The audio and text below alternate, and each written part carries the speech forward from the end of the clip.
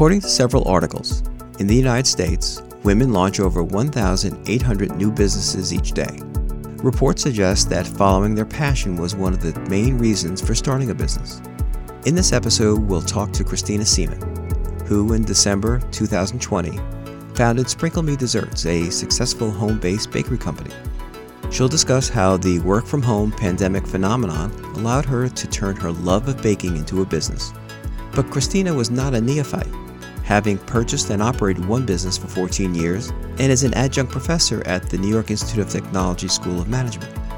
We'll discuss starting a business from scratch, finding and keeping customers, and how this experience impacts her lessons for students. Christina, welcome to our podcast series. Oh, thank you so much for having me. I also want to thank Deborah Cohen for having me and, of course, the School of Management. Well, it's wonderful to have you on with us today. And before we dive into your entrepreneurial journey, why don't you tell us a little bit about yourself? So I'm an adjunct professor at New York Institute of Technology. I've been with the School of Management for about 12 years now.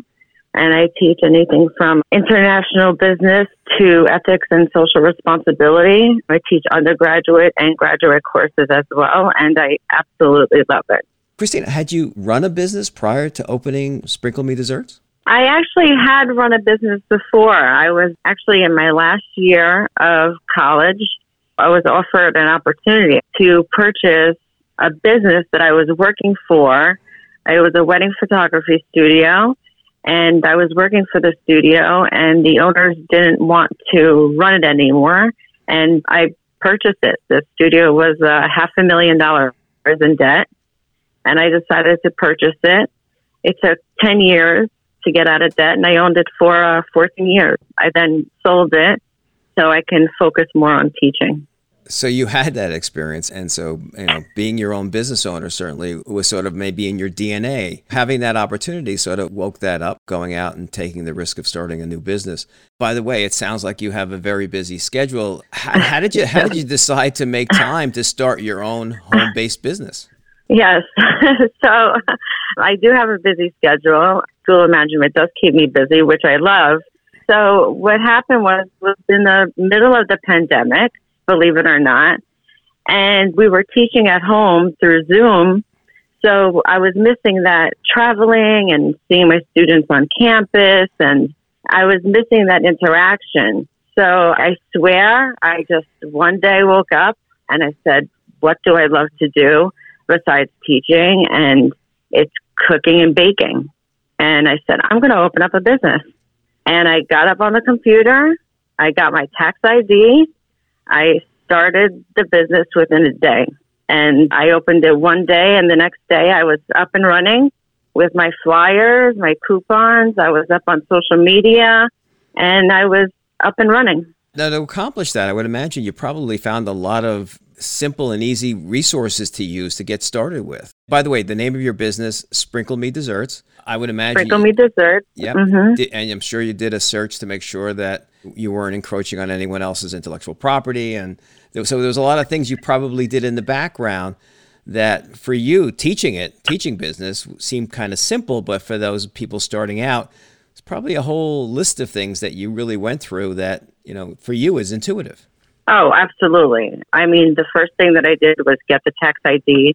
I already host a couple of Facebook pages, such as Sprinkle Me Recipes, or just Sprinkle Me. They're all different pages on just recipes that, moms and dads can share with each other of their kids going back to school and what do you put in the lunchbox and simple stuff like that.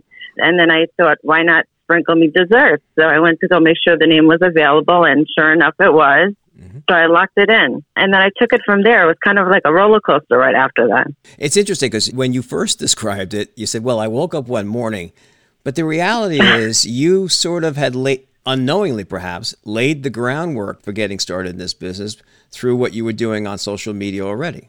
Yeah, probably. I just never knew that it would take off the way that it did. I never imagined that it would be, knock on wood, that it would be what it is today.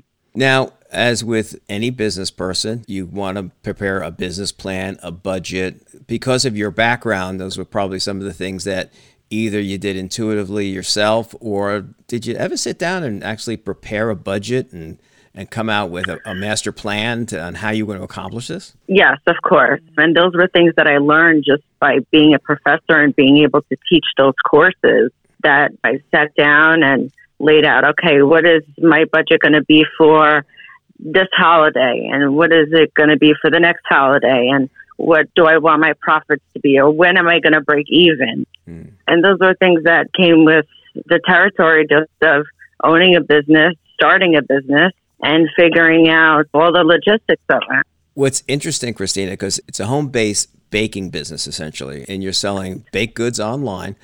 And in doing a little bit of research on the subject, I was fascinated by how many websites out there that talk about the pros and cons, the ins and outs, making sure that you conform to all laws, that you're collecting the proper taxes, that you actually have designated space within your home so that it's separated from what the family would use as opposed to having a commercial bakery on the outside. And so those all sound like, big challenges, including one I got a kick out of was you always seem to have a constant sugar rush to sample your goods, which I found fascinating. I'm sure you don't go through that. Believe it or not, I guess because I'm involved in it all the time, people would think like you're eating the goods all the time. I'm really not. For tasting purposes, yes, but I guess because I'm always baking them and always making them, I'm truly not eating them, and I don't have sugar rushes. Well, that's good to know. And in terms of your offerings, one of the things, because I love to cook myself, and I will tell you that my test kitchen revolves around me getting the family together and asking people, do you like that? What do you think? I would never think of it, perhaps, to go out and do some test marketing and get some advice from outside the family. In terms of what your offering was going to be online, did you do any testing or see what people were looking for and the challenges of that? Yes, I did. What we did was, of course, very kindly, the first people that order from you are going to be your friends and family. So what I would do is they would place an order, and then I would throw in like a whole bunch of different other treats that I was thinking about selling, and I would, have them taste it and let me know what they thought. And then I would just modify accordingly to what their responses would be, or if they would say, this is good, but maybe you should add this, or maybe you should make it into this or mold it into this, or whatever it would be. And that's how I would do it in the beginning. And obviously that feedback then informs how you want to approach going out to the market. And I know you have your own website and people can order from you, but it's not as simple as just making some cupcakes and giving them to the neighbor. It's a business, so you've got certain regulatory requirements and things that you've always got to keep in consideration. Mm-hmm. I also have a feedback form that goes over to the client after they've been delivered their goods. Then there's a feedback form that the client will fill out, such as, how was the dessert? Was it delivered properly? We wear our masks when we deliver, and so forth. So we do have a feedback form that goes out to the client after they receive their goods. Did you think when you started the business that even though you're in the middle of a pandemic, that given that everyone was at home and a lot of people wouldn't go out, that might actually benefit a home business?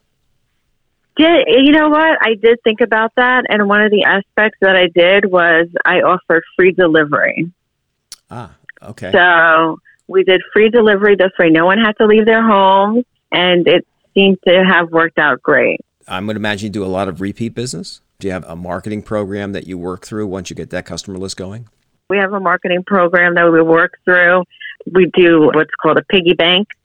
So for every amount of money that they spend, they earn money in their piggy banks. And I still do free delivery. Oh, wow. So my customers appreciate that. And I think that's what keeps a lot of them coming back. Now, some of the things that I noted that you've done, you didn't build your website from scratch. You went to one of the online companies to find some of the Correct. Resources. And I would imagine to keep it simple, especially when you're starting up, I would say is good advice for people to go out and find those types of resources to work with? Yes, it was actually extremely helpful. It guided me through building it. It guided me through adding promotions, adding images, adding content. It was extremely easy to use and easy to maintain. Every time I would host another event or another holiday was coming up and I wanted to switch around some of the images, It was extremely easy to use, and it helps you also with your email, being directly connected with your customers, and it also offers you a text messaging service as well. So you can text message from your cell phone to your customers without having to use your own phone number.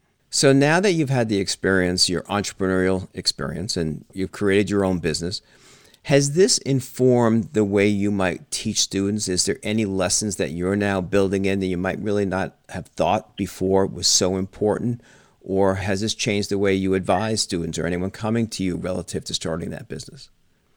Part of being an adjunct is that the beauty of it is that we have, we teach and we have businesses or we work for businesses. And the beauty is bringing one to each other. Sometimes I will bring just, examples or guide them with just ideas or concepts that they may not have crossed their minds when opening up a business, or just to explain exactly how much goes through when opening up a business. And the students get engaged. They want to know more. They want to know, they have questions. They don't realize sometimes how much actually goes into it. And being able to do this and have gone through it, it allows me to share that information with them. So I've been very fortunate. Okay, so now you're a small business owner, and one of the questions I always ask is, what's one of those things that keeps you up at night? What do you worry about most in terms of operating your business? I just want to make sure that my customers are happy. I swear, I just want to make sure that they're happy. The whole thing about Sprinkle Me Desserts is that they're desserts. They're supposed to make people happy. I just want to make sure at the end of the day that whoever received their deliveries that day, that they enjoy them, that they literally, caused a giggle, that it made them truly happy eating their cupcake or their cake pop or their chocolate-covered pretzel. They thoroughly enjoyed them. So you obsess really over customer satisfaction. Yes. And that probably, I would say, any small business, that's one of the things that will keep you up at night is obsessing on customer satisfaction and keeping those customers coming back. Yeah. So in starting a business, what advice do you have for budding entrepreneurs? And one of the things that, and we haven't talked about it yet, and I should have asked it earlier on, was baking your passion. Did you think that that was something that you just really loved and you knew that passion could help drive you? I've always been a cooking and baking person. I've always enjoyed it. So they've always been both my passions. So that's why I have the Sprinkle Me recipe page where we share recipes. And then Sprinkle Me Desserts was just something that I fell in love with. The minute the idea crossed my mind, I fell in love with it. I was like, I have to do this. I have tons of support also. Mm-hmm. My mom, who's an amazing, amazing support, she helps me out tremendously. And she loves it too. She's a huge part of Sprinkle Me Desserts as well. And again, as a home-based business, it's all really about family, and families love to be engaged in helping you be successful. Yeah. And I think that for anybody starting out, especially in this type of a business, that, you engage with and make sure you have that conversation with the family that, this isn't a hobby. This is a business. This is something we want to be successful at. Yes. About yourself, tell me what one word describes who you are. Oh, one word that would describe me, I would have to say I'm probably a risk taker. I would say, normally I wouldn't give myself that title, but when I look at my life and look at the things that I've done, I would probably say I'm a risk taker. Definitely. And would you say that opening this business was one of the biggest risks that you've taken? Yes. When you open up a business, I don't think that, I know what I teach to my students. I know what comes out of textbook, but I don't think you realize the time and the effort, the money, the planning, all that goes into it. Even though you're advertising on social media, that's still a 24/7 job.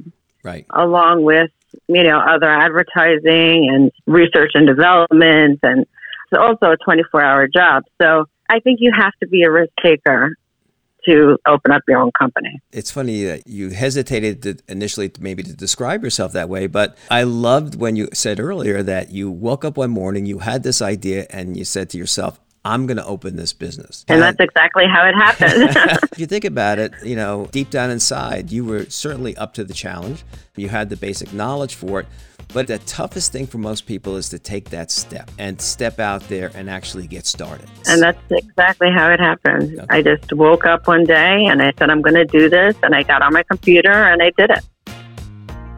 Smashing through inertia with the force of a first step, Christina described waking up one day and affirming her decision to start a business by clearing the name and getting a business ID number.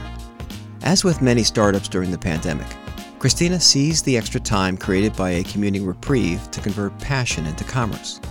She emphasized the need to abide by the business fundamentals of developing a budget, doing market research, knowing your break-even point, and having a goal for profitability. Once you have the momentum going, consider building a loyalty program to incentivize repeat orders. In this case, Christina called it the customer's piggy bank. Be sure to maximize your social media presence and always take into account customer feedback. Figure out what's working, what's not, and adjust accordingly. Finally, Christina described herself as a risk taker.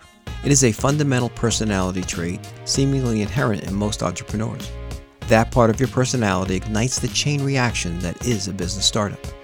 As Christina points out, textbooks can describe what you'll have to go through, but the experience will teach you valuable lessons about the time and effort, money, and planning that go into a startup, which she now infuses into her teaching. We thank Christina for sharing her experiences and valuable insights.